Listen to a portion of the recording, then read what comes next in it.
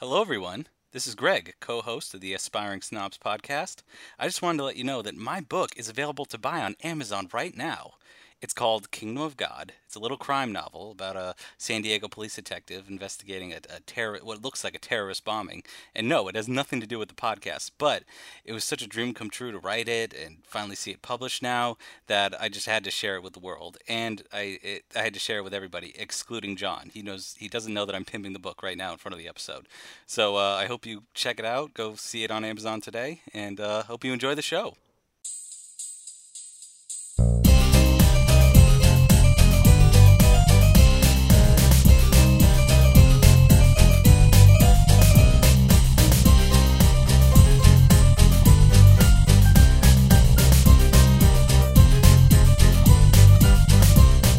John, for the benefit of everybody listening, explain where you're going to go tomorrow. Oh, so this is how we're going to start. Absolutely. You're going to accost me. Yep. You judgmental, selfish bitch. Selfish? I don't know what's selfish about it. Judgmental, yes. Selfish, no. Okay. I'm going to the Bridal Bazaar in San Diego. Okay. Because Now, why? I recently got engaged. Mhm. And also a friend of ours, a mutual friend, also recently got engaged. So we're going to go do an exploratory mission. I see. For wedding ideas and stuff like that? Exactly. Okay. Now, are you worried that neither you nor your prospective spouse are brides? Are you worried about that? No. Because again, they have to call it the Bridal Bazaar, Greg.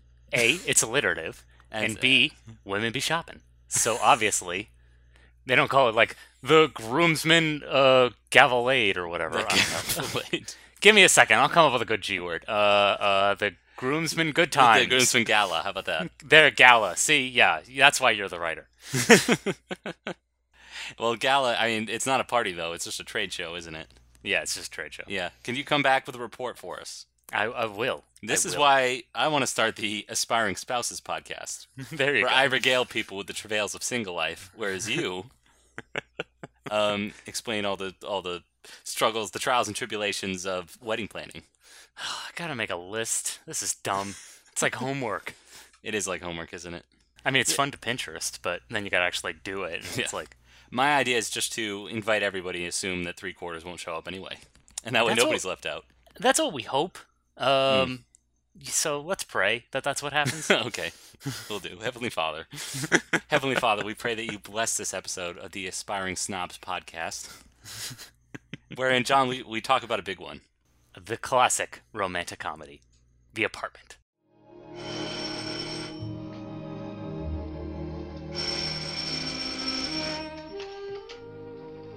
Sorry to bother you, buddy boy, but the little lady forgot her galoshes. Mr. Kirkby, I don't like to complain, but you were supposed to be out of here by 8. I know, buddy boy, I know, but those things don't always run on schedule like a Greyhound bus.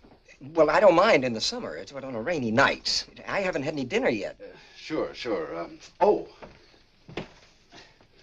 Look, kid, I put in a good word for you with Sheldrake and personnel. Mr. Sheldrake? That's right. We were discussing our department, manpower-wise, promotion-wise. I told them what a bright boy you are. They're always on the lookout for young executives.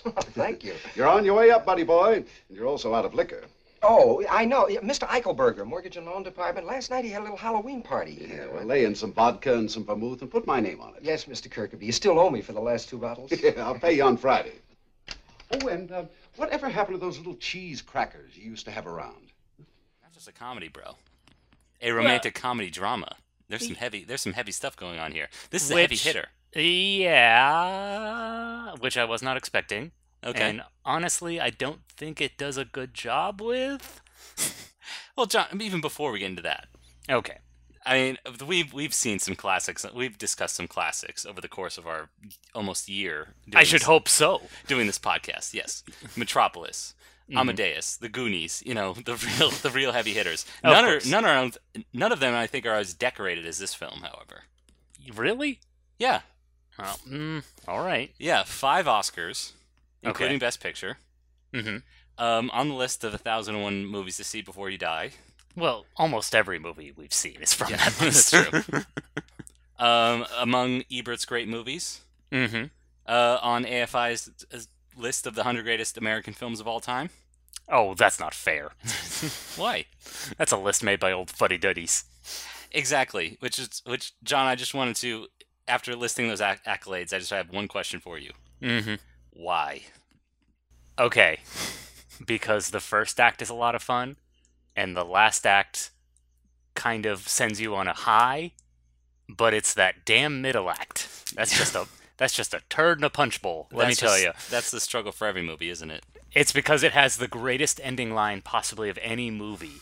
And so everyone walks away with like, yeah, that is a great film. But it's like ignoring everything else that happens in this movie. This movie is quite sad. Yes. It's so sad, it's so long, and I gotta say, a trifle boring. I wouldn't say, here's the thing, I never thought it was boring. I did, because I did not like the characters. Okay. But that's explain fair. more. Why did you not find it boring? I never found it boring because it's like the tonal whiplash that's going on in this movie that everyone seems to ignore when they talk about it. It like kept me kind of in suspense. Okay. I was like, okay, where's this going to go next? Because this was a mad cat caper for the first act, and then the second act is an exploration on the nature of suicide. Yes, it's Shirley MacLaine's pity party, is what I call the last 40 minutes or so.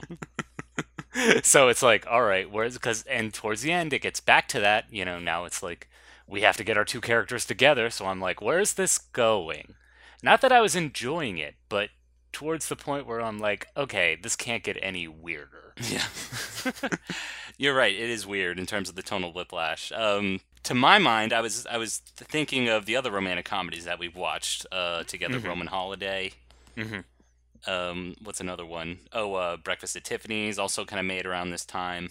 Mm-hmm. And those are somewhat more lighthearted. Mm-hmm. And this one, not so much. No, and that's kind of the weird thing. Those two also have their kind of like weird touches, where it gets like dramatically very serious. Not towards the end where you would expect it to be. No. Not towards like they get the darkest moment aspect, all these movies, but they don't put it at the right place, and it's almost too dark.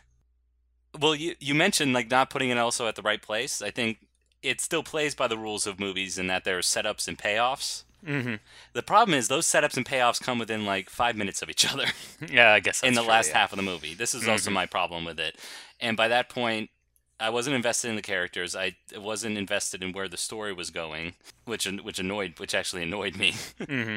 And then every little like setup and payoff, like two characters repeat the same joke where they show 4 fingers, but they actually say 3.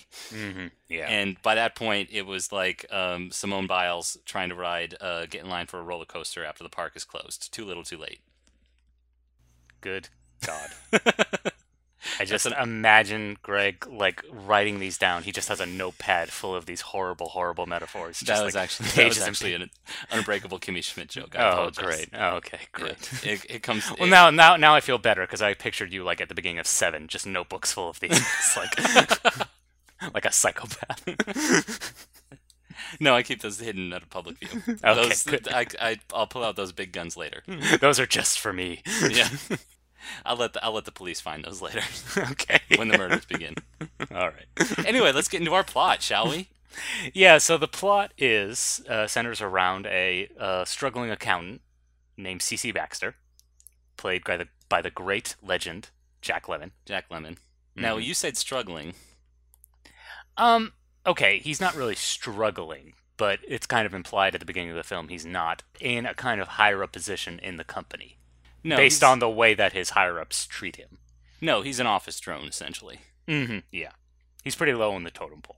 And, but John, and you're right, he is played by Jack Lemmon, who's very charming, and I think the movie relies too much on that charm. That is true, especially again. Can you picture like Gregory Peck in this role? No, absolutely not. How nobody would go along with it. But you do have to kind of give him credit because again, when the movie does get really sad, he's really trying. He's really struggling to keep that tone up, keep that cheery smile. Ha ha ha! Don't worry, I've tried to kill myself too. Well, John, we'll get to the suicide attempts later. Okay. I'm sorry, but it's just like it's so distracting. Nothing else about it colored my whole opinion of this movie. Nothing else about this movie I can talk about until we get to that plot point. Yeah, so at the very beginning, it starts with voiceover narration, kind of literally explaining who he is, explaining himself, and he is somewhat of a lighthearted guy. He seems to be a very cheerful guy. However, you do find out later in the film that he's harboring this deep-seated darkness. Much like the woman he's courting, who's played by Shirley MacLaine, who's the elevator operator at the company he works for. Who also seems like a very cheerful person.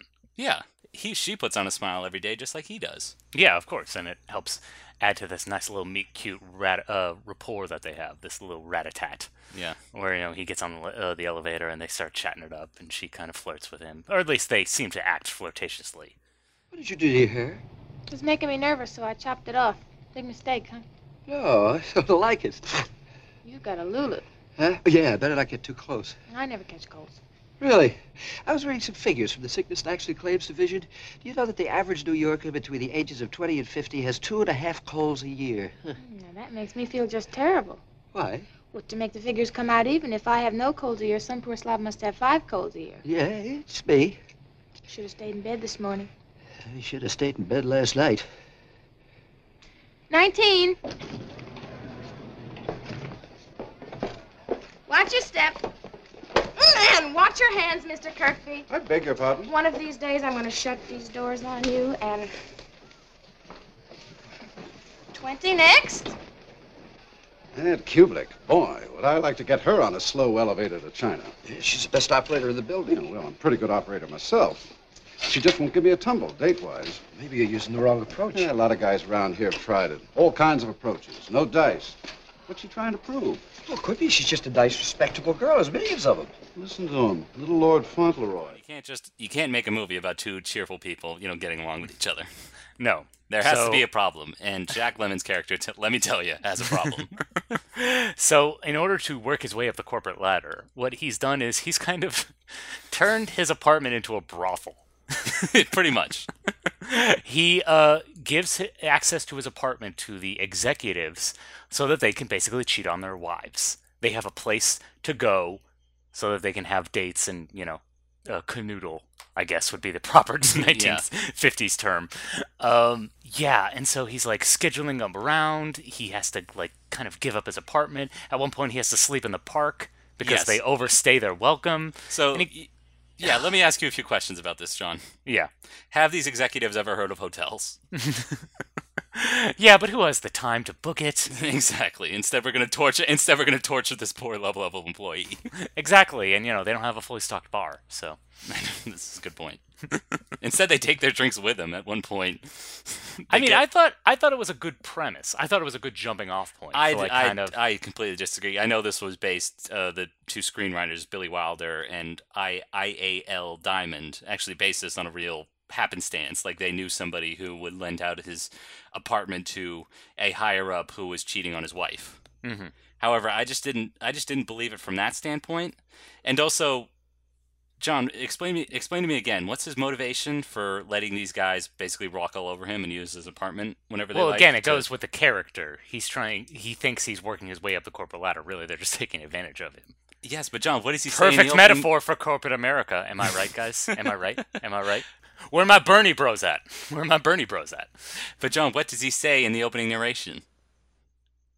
I don't remember. I'm not ambitious. This was the contradiction I also couldn't get over. First of all, okay, and the opening narration also it demonstrates a little character quirk of his, which is he has a very, trivia-centric mind.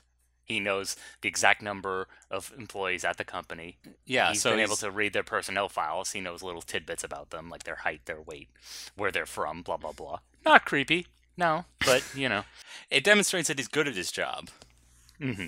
However, I guess what this is supposed to represent is also that he's somewhat of a pushover, and he's just getting, led along by these four executives. Oh, absolutely, yeah. And later a fifth. Mm-hmm. Later a fifth. The fifth person, so he gets called up by the personnel officer, played by Fred McMurray. Yep. He's playing Jeff Sheldrake. And... Seldrick, or I couldn't know. I thought it was Selden, like the character Kathy Selden in Singing in the Rain. Okay. That's what it put me to mind. Right. And it made me wish I saw a movie in color. I didn't mind the black and white. I thought it was nice. I did this time, just coming off of Paper Moon. Oh. Which, as you mentioned, Orson Welles was an advisor and did that high contrast red filter or something like that. Mm-hmm. And I'm watching what is supposed to be a high definition version of this film. It just looked like a blobs to me. I liked it because, again, we got two different flavors of it. We got the Midwest, and now we have the, city skyline. So I thought it was cute. I liked it. All right. But I have a higher tolerance for black and white than you do, obviously. Yeah, sure. So I just want to talk about Fred McMurray because he's kind of perfect casting. So he's playing the personnel officer, and he's this straight-laced father-knows-best character. Mm-hmm. And really, it's covering up just a conniving horribleness to him. You're right about that. Yeah, and what's great is, like, the actual actor, if you kind of follow his career, this is what he was known for playing, was these Disney roles, these kind of family-friendly roles. And here he's playing an absolutely repugnant asshole. You're right about that. I just wish there was a little bit more dimension to this character. Mm-hmm. Because as you find along, it's many layers of assholeness, as you pointed out. Yeah, but that's the thing. It's like he hides it so well. When he calls Baxter into his office, you think, he's caught him renting out his apartment to these executives and cheating on their wives, and obviously he's concerned. At first, he seems like he's concerned about the optics. Yeah. He's like, this is a company of good repute, a good family company. Mm-hmm. But eventually, as the conversation goes on, it's like, so when do I get access to this apartment? Yeah. So I thought that was a nice little twist. Yeah, that is a good scene because, it's playing with your expectations. He calls C.C. Baxter up to the 29th floor or something like that. And that's... Jack Lemmon's character thinks he's going to get his promotion. Mm-hmm. Instead, he's accosted with this knowledge that, these executives are using your apartment to basically... flout and commit infidelity. Mm-hmm. Exactly. Yeah, and he thinks he's about to get fired. Instead, he's being taken advantage of again. Mm-hmm. But I just wish there was more dimension to it because it's so kind of one-sided. Yeah, I mean... Now, granted, maybe that's asking a lot for a movie in 1960. But that's also his big arc, is the fact that he learns not to be a pushover anymore. Well, yeah, it's a catalyst for... I guess we'll get to the very end. Mm-hmm. Jack Lemmon's character to not be such a pushover and finally, it does take a while to get there. And, yeah, move on. Mm-hmm. He learns to be a mensch. You know what a mensch is, Greg? A human being. Yes. I'm glad we kind of clarified our main character's motivation an hour into the film. Fair enough. But, okay, so now that Sheldrake has entered the picture, mm-hmm. we finally kind of get the meet cute and this kind of start to kindle the relationship with the elevator girl, played by Shirley MacLaine. Her name is Fran mm-hmm. Fran Kubelik? I always want to say Kubrick, but it's Kubelik. Yeah. Yeah, it's really Miss Kubelik because they keep saying their names. Well, they also the have fact to... that you hear them about 8 dozen times, mm-hmm. I can't... And you have to also imply, she's not married. Ew. No, and short hair, and all the guys want to date her, and they can't get dates with her. Yeah. I mean, what does that tell you? Well, that's the thing. When they first introduce her, you think she's kind of this strong-willed kind of single gal, just hitting the city, sex in the city. She's totally a Miranda. But as the movie goes on... Great reference there. On point. She becomes like this kind of wilting flower. And again, it's something I didn't enjoy what they did with the character. No. Again, maybe it's playing with expectations, but yeah. Yeah. Because again, they make her seem so strong-willed at the beginning, but then it just kind of collapses. And he announces his intentions to court this elevator operator, and all the executives are like, oh, good luck with that one. Exactly. One of them smacks her in the ass, and she rebuffs him. Mm-hmm. And so, yeah, you think she is going to be strong, but John, it gets complicated from there, because it turns out she's having an affair with Sheldrake. Ooh, record scratch. Yeah. He wants to borrow the apartment so he can carry on with Fran. How awkward. What a pickle this is. Yeah. And initially she's going to break up with him. Of course, because Jeff, for the longest time, has promised, I'm going to divorce my wife and I'm going to marry you. Mm-hmm. And he's been basically pulling her along this whole time. This, what you assume is a strong-willed woman, is just kind of getting led by the nose. And it becomes evidently clear, as we keep going on, that he's not going to leave his wife. So what does Fran do? Well, she does what any woman would do, overdose on sleeping pills. Well, John, before we get to that, we see that Jack Lemmon and Shirley MacLaine have great chemistry, I think. Oh, absolutely. Yeah. Now, what else do we learn about their characters? Other than they're suicidal over the fact that they're both single and aging. Again, Baxter's good at trivia. Mm-hmm. He's good at gin rummy. He's very good at gin. Fran has a sister and a brother-in-law. We Yes. learn that. Where are they going in life? What do they want? Well, that's the thing. They're both weak-willed people, and they're This is too afraid to grab life by the cojones. This is what They need to learn. This is their arcs. This is what I really hated. If it was a realistic movie, like, yes, people in real life don't have these kind of ambitions. They don't have, motivations the way characters do. But it's so clear that this is not a realistic movie. This is a knockabout romantic comedy. Well, no, and it does have that kind of madcap tone for the first act. Yeah. The whole, like, oh, I gotta figure out who's gonna stay at my apartment. Oh, no, I can't get back in. Like, womp, womp, womp. Yeah, like a few slapstick gags from Jack Lemmon. Like he catches a cold, gets his nasal spray, and he squirts it. Like, oh no. And so it's like, if it maintained that role, like that theme throughout, then it might work. But again, entering the second act, Fran tries to kill herself. You really want to get to Fran killing herself, don't you? Because I can't think, like, nothing else about this movie matters. Because the way it portrays suicide is so, like, horrible. You're right. Listen, it was an unenlightened time. Like, it's almost like they pass it off like, oh, female troubles. Am I right? You could be right about that, because not a whole lot of other strong female characters in this movie are there. No, absolutely not. Yeah, and they're either like wives who just stay at home with the kids, or they're like floozies who just kind of hang out at bars waiting to get laid. Yes. Those or are the two gossiping roles. secretary. Oh, yes. Yeah, because what really prompts I want to call her. Let's just call her Shirley MacLaine. Her name is Fran. Come on, Fran. You're right. They never call. No, it's Miss. It's Miss Kelblick. Kelblick. Kublik. Excuse me. It's Miss Kublik, because they all call each other by Mr. or Mrs. What really prompts her suicide is that the secretary reveals, like, oh, I was one of his floozies. And, oh, there was a woman before that, and there were women after me, and it's clear that he's never going to divorce his wife. He's just stringing you along. And that's what really prompts her to overdose on sleeping pills. Yeah, so she tries to kill herself in Baxter's apartment. And Baxter, distraught, being rebuffed by Fran. Yeah. He kind of comes home with a lady of the evening as well. Yes. Wait, John, very important note. We forgot. Okay. On what night did she try to kill herself? Christmas Eve. Ugh. Talk about timing. Talk about drama. And again, the movie ends on, like, New Year's Day. So this is happening all, like, in the span of 2 weeks. Yeah. So he's bringing a lady home. He comes home and finds an unconscious girl in his bed. An unconscious girl who he loves, really. Exactly, who he has a flame for. Yeah. And he tries to, like, shake her out. It's like, come on, you gotta move on. Obviously, she's not getting up. He feels her pulse, realizes it's barely there. Yeah. Thank goodness he lives next to a doctor. A very understanding doctor. Yes. He knocks on the door. The doctor's Jewish, by the way. The doctor's Jewish. I wouldn't bring it up if the movie wasn't making such a big deal of it. I couldn't tell.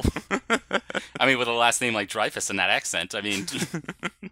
What is this, Mishigash? What is this, Mishigash? You're a putz.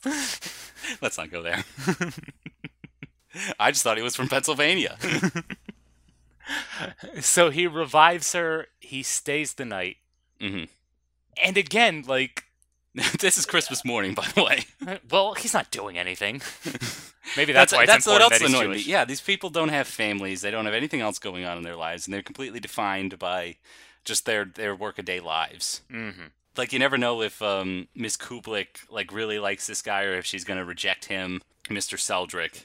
You don't know whether, Jack Lemmon's character is really going to go after her, or, as this Christmas Eve night shows, just get hammered and take home just a loose women of the evening. I think you're missing the point, Greg.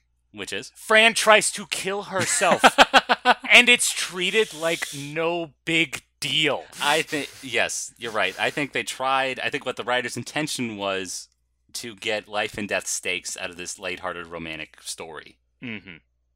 And it totally does not failed fit. Horribly. Who's that? Just somebody delivering a bottle of champagne. Do you like some? Would you mind opening that window? Now, don't go getting any ideas, Miss Kubelik. I just want some fresh air. It's only one story down. The best you could do is break a leg. So they'll shoot me. Like a horse. Please, Miss Kubelik, you gotta promise me you won't do anything foolish. Who'd care? I would.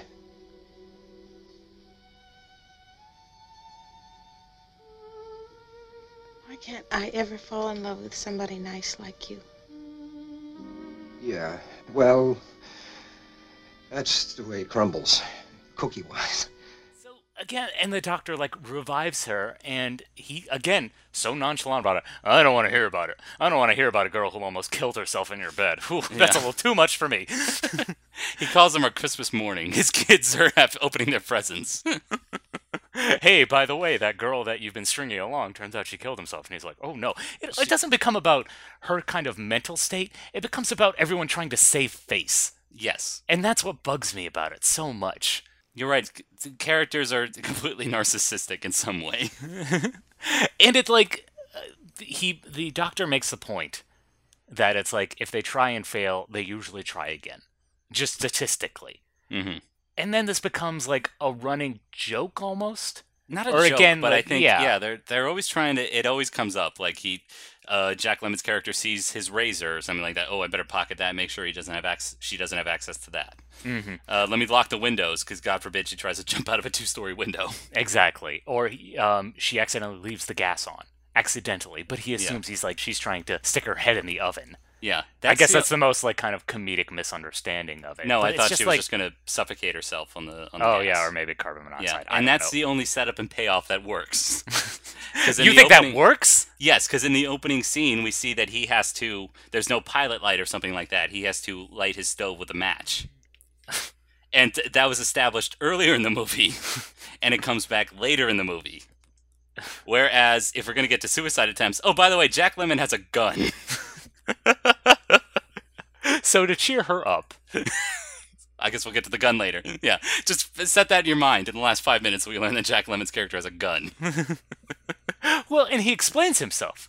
In order to cheer her up, he's like, look, we've all had those dark thoughts before.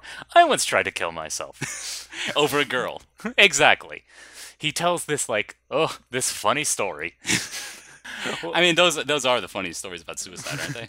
Exactly. I'm being sarcastic, by the way. Please don't take that out of context, internet. I know you're all good people out there. You would never do that.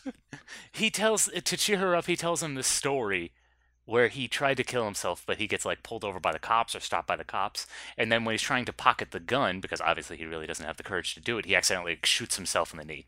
He's like, couldn't walk on the thing for a week. Ha ha ha ha. And again, at first I thought oh, he's just trying to make light of this, make her feel a little more comfortable. And then no, they do reveal he has that gun. He really did try to kill himself at one point.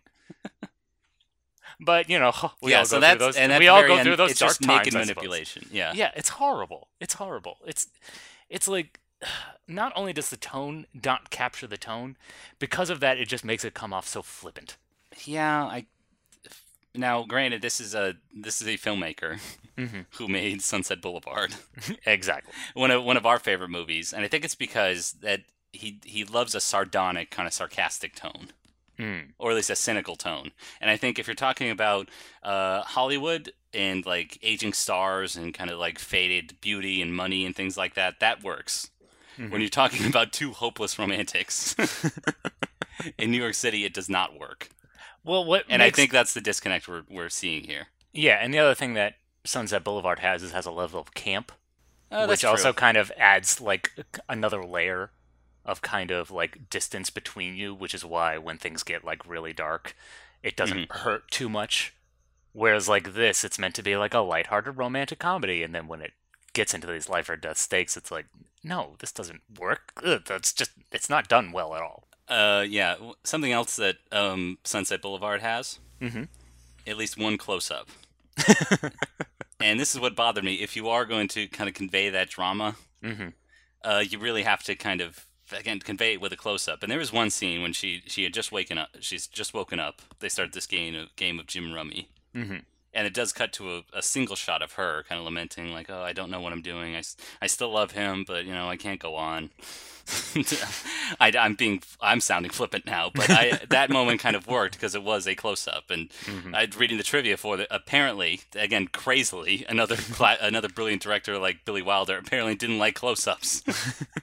The most powerful tool you have in filmmaking. Like, nah, I don't want to use it. Get that stuff out of here. It's because cameras weren't advanced back then. They were just unwieldy and impossible. So to get it close up, to get it perfect and get it in focus, it was probably too much work. Yeah. Come on, we got 4 more films to shoot today. Yeah. Shoot in color, too expensive.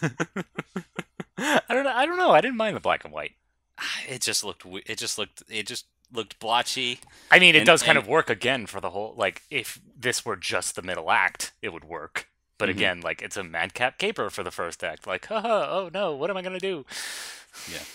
And again, like, the other weird thing about this movie is, like, everyone in his apartment building has a misunderstanding because they assume it's him coming home with all these different women every night. Yeah, when it's actually the executives. Mm-hmm. And again, like, they keep that going even well past the point that she's tried to kill herself. Again, she tries to kill herself. I can't stress this enough. Over a man, John. I mean, put yourself in a woman's shoes. They be shopping, and when they can't shop, they gotta date, And they can't get the man. Like, what else? Why go on? So it's just, I don't know. I'm at a loss for words. You're right. I will say this: it's pretty inoffensive though. No, unless you are a strict moralist and hate the hate the loose morals of New York City here. But it's late in the episode. I know nobody's listening, so okay. I can make that joke. But even like let's compare this to Breakfast at Tiffany's. You don't have that Asian caricature. Instead, you have a mensch of a doctor. Like that's about as offensive as it gets. No, you're absolutely right. And again, there is some craft here. I can see why people again respect this movie and why it has such accolades. There is some good qualities to this movie. I do love the first act. I do think that works really well until we get to the middle act, and then the final act, everything kind of still comes together, and it's still kind of well done. Spoiler alert: Fran and Baxter eventually get together. Yeah, I disagree there because it's not set up properly. Like everything kind of comes together in the final act, and those setups and payoffs happen like kind of too close together. You have a Chekhov's gun literally 5 minutes before the movie ends. No, because again, the gun doesn't really go off. No, it does. It's nakedly manipulative, which I also hated. Well, no, it's like again one of those gags. It's not a gag though. It's a gag about suicide again. That's what I'm saying. No, it's supposed to be overly dramatic instead. We should probably a little context. Jack Lemmon finally quits his job. He finally stands up to these executives. Mm-hmm.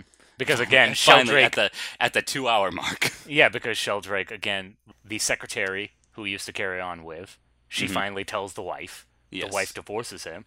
And then he finally goes crawling back to Fran, like, hey, now we can finally be together. Aren't you happy? You don't need to kill yourself anymore. And Baxter at first is kind of resigned to this. Mm-hmm. Because, again, like this also seems kind of like what Fran wants. And he also gives him, Seldrick gives him a big promotion. Mm-hmm. He's going to be his assistant. He's literally going to be in the office right next to him. Yeah. On the 27th floor. Ooh. Yeah, he has his own office right now. 3 windows. Mm-hmm. The executive cafeteria. Yeah. But then, Sheldrake admits he still wants to use the apartment. Yeah. Implying that even now he's with Fran, he's still going to be carrying on. Because he's a man. He's a man with needs. No, he's not a man with needs. He's a one-sided deplorable monster. Deplorable, monster. Not a whole lot of shading, yeah. Not exactly a nuanced character, I'd say, but... Well, no, like, what I like is the fact that it kind of keeps you guessing.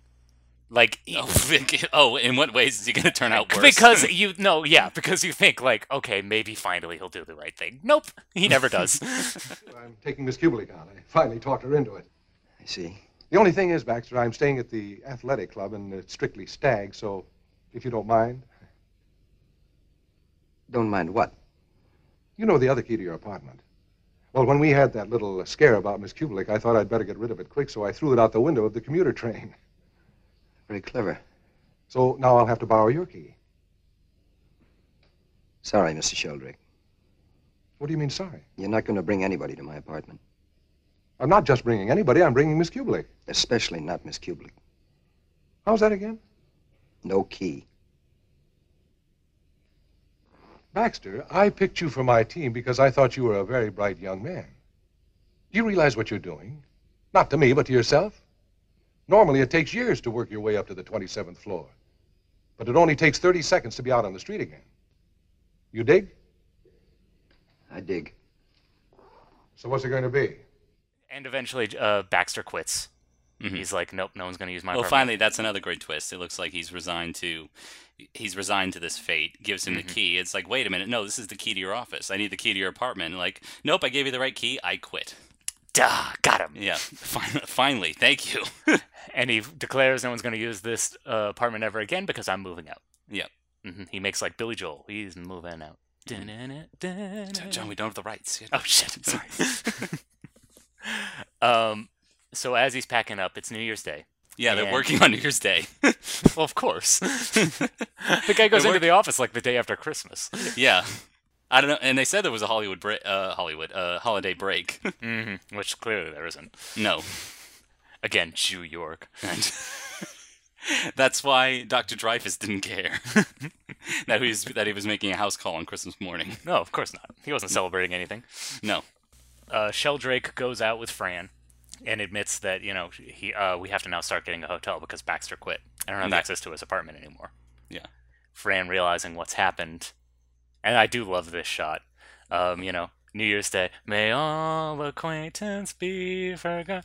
And Sheldrake is like celebrating. He looks away, and when he turns around, Fran's gone. Mm-hmm. I do love that scene.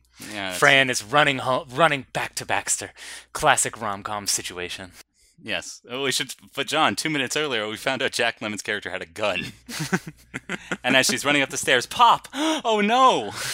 Yeah, clearly he's killed himself because every character, like, oh, I've reached a minor setback. Oh well, I'm not long for this world, obviously. It was the 1950s. This is, you when you're resigned to your fate, you just give up. Exactly. The men in gray suits, just what are you gonna do? Yep. She knocks down the door. He was popping champagne. He wasn't shooting himself in the head. Oh, thank goodness. Do you do it here? Do you do it here? I can't laugh a minute stuff. Hilarious. But they eventually sit down and they start playing Jim Rummy. Yeah. And there is that great final line. He declares, I love you, Fran. And she responds, shut up and deal. Yes. Dun, dun, dun, the end. And I think you're absolutely right. It leaves everybody coming out of the theater like, oh, that was nice. Yeah, exactly. Oh, that was a sweet little movie. Yeah. Who tried to kill themselves again? Oh, who remembers? Ignoring the 90 or so minutes of strange tonal shifts and weird plot machinations and... Ugh, yeah. Again, just a premise I couldn't believe. Like, again, get a hotel. You're executives at an insurance company. How hard is this? Why do you have to torture this poor guy? And it's not like it's super expensive. He only pays like $80 for rent. I know. Like right across the street from Central Park. Yeah. And hey, bud, go to a bar or the library or literally anywhere else. You don't have to sleep on the park bench. The library wouldn't be open at that hour. Come on. No, it's a city that never sleeps. Everything's open in New York. Yeah, Greg. I assume. The library stays open 24 hours a day. Good point. Yeah. For the homeless folks. Maybe for the day after tomorrow, but not for this movie. Spotlight day after tomorrow. There's always food in the garbage. There's another great movie. Yeah, another great tasteful depiction yep. of the homeless in New York. Yeah. But I don't know. I mean, there's no way this movie could kind of live up to the hype No. of multi-Academy Award winner, like top 10 AFI comedy list. Well, it's okay. Ebert's great movies and all that stuff. Like, there's no way it could live up to that, but this movie really falls short. Yeah. I remember thinking, I always feel weird whenever I think these thoughts when I'm watching a movie, which is, sometimes I find myself, my mind wandering and wondering, like, what would happen if this were made today? Because I think there is a kind of, and maybe that's why I enjoyed the first half, is because I still think it runs a lot of parallels to like today with like Airbnb and rents in New York the way they are. This would make for an interesting remake. And then she almost kills herself. So then it's like, okay, no, this could never be made today because this is absolutely absurd. Well, yeah, you have to shift it in a way. You either pull into the sardonic, kind of sarcastic, flippant tone. Mm-hmm. Or you try to be more respectful and say like, oh, she has a history of depression, you know. Yeah, make it more of a romantic drama, not a romantic comedy. Yeah. If there's one thing screenwriting teaches us today, it's that we can handle more information, and I think these characters would be given a bigger backstory. Maybe you could say that they don't have any family because their parents died in a car crash, and suddenly we're more sympathetic with them. Yeah.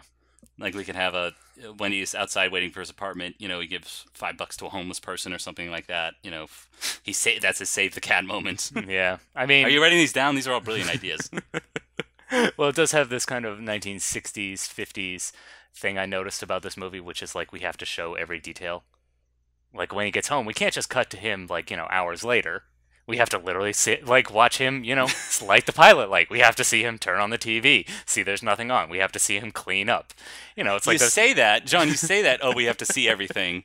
What I'm saying is that's how movies were done back then. You're right. It's like people couldn't understand cuts. It's like, what happened? Was there a reel missing? We literally have to see the scientist in the Bee movie fiddle with knobs for half an hour before the monster brain attacks. Well, because they have to fill up 90 minutes. I guess that's true. But you say they had to show everything. This moment really pissed me off, and I made a note of it. Oh, okay. Earlier in the movie, Jack Lemmon's character invites Shirley MacLaine out on a date. For reasons she stands him up. She can't make it, and so he's outside the theater alone. They're going to go see The Music Man. Yeah, the biggest the biggest play in New York at the time. Yeah, we haven't talked about all the pop culture references too. Yes, like him watching Stagecoach, wanting to watch Grand Hotel, stuff like that. Yeah, and somebody wants to see the new Bob Stack movie. But he gets stood up on this date, wanders off alone. Fade out. What happens next, John? The next day at work. What happened in between? He just went home. Yep, he just went home, and now he's like his same old cheerful self as he goes back into the office. Well, no, I think a little more time had passed since then. I don't think it was the next day. I think it was like a week later. Oh, yeah, maybe it was around Christmas time. But the point is, we miss it. It's another fade out. I hate fade outs. I thought the fade out was appropriate. No, it's never appropriate. Or I abhor fade outs. They couldn't do cross dissolves back then, okay? Gosh. Same way they could do that flip thing like they did in Philadelphia. Or Star Wars. Yeah, that cheesy flip transition. You're absolutely right, and we'll get to that in Spotlight. Oh, great. They could do a wipe. They could do anything. But yeah, the fact that it's unmotivated and like nothing happened in between this space and completely undercuts the drama of this guy being left alone. Well, I mean, again, there's a line of dialogue which mentions that he hasn't talked to Fran in 2 weeks. He's been like actively avoiding her, going into different elevators she's not operating. Yeah. So. And he kept your hat on. Yeah. Yeah. So those little details work, but yeah, this does not live up to classic status. No. It's weird and does not work in 2017. So dated. Yeah. This movie's Why old. can't movies work 57 years later? I know. Ugh. Gross. Where are you going? Well, who knows? Another neighborhood, another town, another job. I'm on my own. That's funny. So am I. What'd you do with the cards? In there.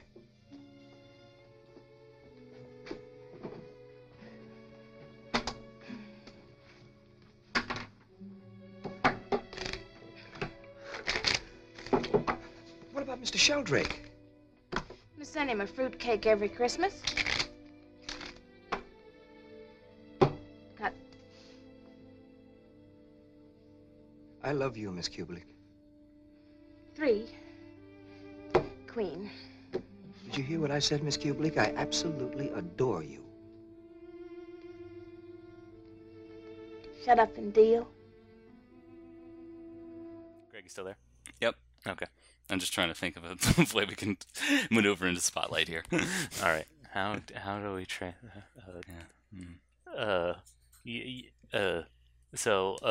Spotlight. Spotlight. Spotlight. Spotlight. Spotlight. It's time, Robbie. It's time. That's the best we're John, gonna it's do. I know, yeah. John, it's very rare that we're on the same page. Yes. So maybe we'll get on different pages here. Oh. Maybe I'll take stage right, you take stage left. Okay. And we'll be illuminated by a brilliant floodlight. How about that? All right. We'll have Floodlight. Floodlight. We have Robbie up in the booth. Rave. Robbie! What do you have for Spotlight, Greg? Well, I have basically what I'm doing for Spotlight lately is finding movies that I think are basically better versions of the movie we just watched. Ooh. Yes. So last week when we looked at Paper Moon, I thought of another road trip comedy starring a little girl who's nominated for an Oscar for her performance, Little Miss Sunshine. Mm-hmm. I wish when we talked about Playtime, I wish I had spotlighted another. Okay, well, don't go on about all the spotlights you could have done. We'll be here forever. Fine, you're right. But basically, I want to spotlight. We talked about transitions. Yeah. And we talked about better filmmaking at this point, and I wanted to spotlight Akira Kurosawa. Okay. In particular, The Hidden Fortress. All right. Yes, because there you have a combination of laughs and samurai drama that works really well. Mm. And it starts with these two characters that are actually the basis for C-3PO and R2-D2 in the Star Wars movies. Were they made to suffer? Is it their lot in life? Yes, their life is hell, pretty much. Okay.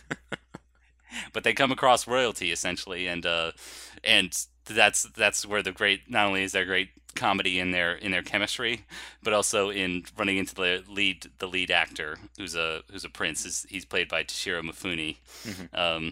Who's just so stern, and my favorite shot of the movie is a 3-shot of them. He's just they're just sitting around a campfire. He's just stoic, and they're trying to get a rise out of him, and it just doesn't work.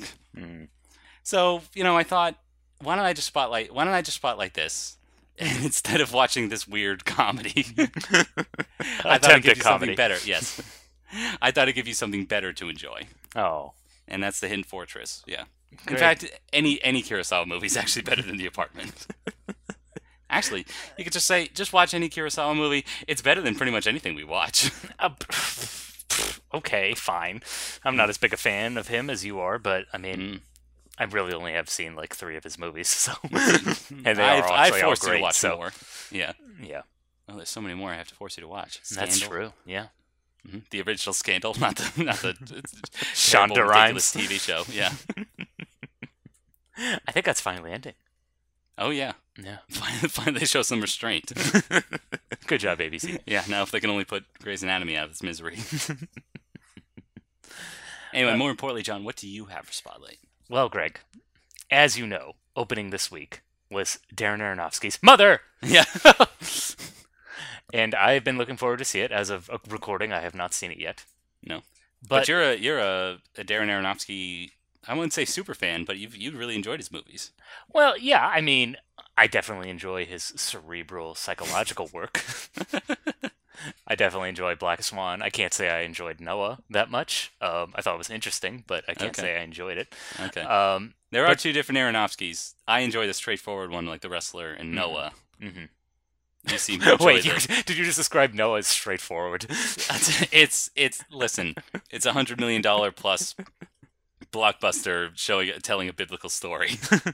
I think that's about as straightforward as as mainstream as Darren Aronofsky's going to get. Okay, fair enough. But John, you wanted to see Mother. I wanted to see Mother, but it got me thinking about Spotlight this week, and I'm going to recommend a more subdued movie, Bong Joon-ho's Mother. Okay. So, in what ways is this? I guess you don't know because you haven't seen Mother yet, but tell us about Mother. Mother is the story of a poor Korean holistic healer, I guess is the best way to describe her job title. Mm-hmm. She does acupuncture and does aromatherapy for the town, but it's a very kind of rural, poor town. And she has a child who's developmentally disabled. And so not only is she struggling financially, she's struggling raising him, trying to get him to be well-adjusted. One night he comes home late, and the next morning a girl is found murdered. And he was the last person to be seen with her. So he is promptly arrested. It's up to the mother to clear his name. And from there, the tangled webs unweave a story of prostitution and blackmail, and this is just it's a fun little potboiler, I guess. What a fun time of the movies. Exactly. No, it's a movie with a lot of fun twists. There's a lot of peaks and valleys. If I had one criticism, the valleys are a little wide. Okay. There's maybe a few too many like meditative scenes where where mother is like watching the grass grow or the wind sweep the barley, because again, this is a very sordid affair with a lot of kind of twists and turns, and if he just tightened it up to a nice 90 minutes, I think this would be a great little mystery. Okay. Yeah. I maybe with those cerebral moments, it reminds me of another kind of more mainstream, or at least less challenging Korean movie centered around an elderly mother called Poetry. I think I've heard of that. Yeah. I think that's also you saw this on Netflix, right? And yeah. I think Poetry's on there too. I can recommend that one as well. Okay. Yeah, but yeah, I don't know. I'm kind of jumping off the Bong Joon-ho bandwagon a little bit. Well, I remember you've seen his other kind of mystery movie, murder mystery movie. Yes, it's called Memories of a Murder. Yeah. And maybe just because of my exposure to the crime genre, like I thought it was just a kind of like straight crime classic, like nothing really unique about it, other than the fact that it's in rural South Korea. You've got a stern detective. You've got a more lackadaisical one played by his frequent collaborator. I wish I could remember that actor's name. It's the one who appears in all of his movies. Yeah. I know. Except Okja. He wasn't in Okja. Are you sure? Yeah, I'm pretty sure he wasn't. All right. I don't know. There was a lot of Korean people in those soul scenes. Yeah. Maybe a little cameo, I guess. Yeah. But yeah, I didn't see anything particularly like revolutionary about it. I know there's a film essay about the way he stages scenes in it, but it's just the story didn't go anywhere interesting for me. Although this one sounds a little bit more lurid. Yeah, but again, like the thing is that he can't really pin himself to one genre. So it's That's like, true, it's like this, soft, sensitive exploration about a woman who's struggling, caring for a developmentally challenged man. But then it's also, again, a lurid affair, where again she's discovering that it's, this girl was a prostitute. It's like it's got all these kind of like twists and turns and things like that. So it's sometimes they just don't quite gel, but it's an ambitious movie and there's enough going on that I did enjoy. So yeah, I think. I actually don't think that's a demerit most of the time. Because, the Host, which I still think is his best movie, and even then I'm not hugely on it. It's very similar to Memories of a Murder. In the first act, there's some unexpected laughs. Yeah. And the problem is kind of you have to tell the rest of the story from there. And you're trying to mix genres. And also, I'm curious about this movie Mother because of the way it sounds like characters develop, which I also don't think he does very well. No, they usually kind of end back up in the spot where they began most of the time. Or they're just kind of types who go through a situation. By the way, I hope I didn't spoil anything by saying that the characters end up right where they began at the beginning. No, it's fine. Okay. You've spoiled a 6-year-old Korean film. How dare you, sir? Yeah. Actually, I think it came out in 2009, so I think 8 years. Yeah, whatever. Who cares? But you can correct us in all our many mistakes when you connect with us on social media. Yeah, our last episode was filled with them. Yes. And the fact that we don't know how to pronounce Addy. Look, we're from New England, all right? And we have, a nice Connecticut Bruges. Oh, Audie, darling, bring the car around. First of all, I think it's Connecticut Brogue, which, we don't have. Bruges sounds fancier. Bruges does sound fancy. We just came from Bruges. Yes, we're in They Bruges. speak with a brogue there. I don't know if you've heard. Come to the estate, won't you? But yes, connect with us on social media. You can like our Facebook correct page. us.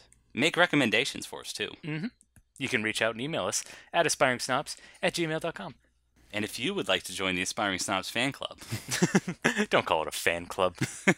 I do. We're a hashtag 90s kids, so we need... Oh, that's true, yeah. Yeah. The last time and when that was relevant. Yep. Now they just call it a fan site. Yeah. Or Reddit. Or a Facebook group or whatever. Ugh, gross. Yeah. But if you consider yourself a true fan... Which we sure hope you do. Yes, go on Apple Podcasts. Give us this 5 stars. Keep them stars coming.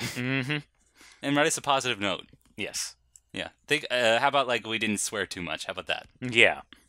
And, I'm not saying you need to, but I mean, I do have this bottle of sleeping pills with me. And John, if you don't give us 5 stars, I can't be held responsible for my actions. Don't put that on the audience. Don't put that evil on them, John. All right, we're gonna have a talk after this. Okay. You're gonna tell me that hilarious time. Yes. When you almost That shot hilarious time where I tried to kill myself, and then I'm gonna make pasta with a tennis racket. Jeez, how expensive are colanders? He's a bachelor, okay? I mean, I am too. Not even I. Don't even I know how to. I have 2 colanders. Okay, we won't even go into what you don't have, though. So, What do you mean? I've got everything now. I've got a steamer Now? basket. I just got a steamer basket. oh, good for you. How It's how long revolutionized my ago did you broccoli buy steaming. steak knives? I have. Well, now I have 4 steak knives that I bought at the bodega, which is still around the corner from me. Thank goodness, not replaced by a vending machine. Not yet, anyway. Yeah, The future is here. topical. And in any event. Listen, don't ask me questions. I'm not going to judge you on where you go to get your wedding ideas. You're not going to judge me on my bachelor lifestyle. You okay? already did. You accosted right. me first minute. Where are you going tomorrow? What are you doing? You weirdo. You're right. I was hoping people wouldn't remember 50 minutes from now where my position was at the start of this. This is a very dense episode. I know. This is so dense. There's so much going on in it. What are we watching next week? We are watching what are we watching? Field of Dreams. Oh, we are watching Field of Dreams. Yes, it's the end of the baseball season. The Indians winning streak is over. Oh. And so, yeah, we're gonna lament the end of the regular season with Field of Dreams. Do you think the ghost of Steinbrenner killed him? Killed that dream? We don't know the extent of his powers yet, crawling up from hell. We'll see. I said Steinbrenner. I meant the old commissioner. What was his face? Bud Selig? Yeah, Bud Selig. He's still with us. Oh, he is? Yeah. I thought it was like a Weekend at Bernie's situation. I thought they just put on sunglasses and That it's used to like, be I'm it. still the commissioner. Everything's great. Steroids, what are those? Yeah. No, he's doing okay, as I assume. Who you should direct your ire at now is a guy named Rob Manfred. Oh, okay. Yeah. Ugh, even that name, Manfred. Manfred, yeah. Speaking of the Indians, he's trying to get rid of their racist logo. Okay. Yeah. Good for him. But he's facing some pushback from the owners. What? Because it's heritage, John, heritage. Of course. Heritage, not hate. I mean, at least they seem more understanding than Dan Snyder, so This is true. give them some. That's not very difficult. That's not a high bar across. No. Well, we hope you enjoyed this episode of Aspiring Sports Radio DJs. John and Greg in the morning. Yeah. Now let me tell you about this Jameel Hill thing. Greg and the Mad Dog. Yeah. 94.x. Bruto and Fuckface. 510 on the AM dial. Oh, we have fun. We do. Thank you. Prove that you've listened to us by tweeting us #sports Bruno and Fuckface in the morning. Prove that you made it this far. Thank you so much for making it this far. Yes. It's almost like you went on a 21 game winning streak. Yes. 22, actually, John. Oh, they made it to 22. Good for them. Yes, I did. All right. All right. Thank you, everybody, for listening. And until next time, keep aspiring.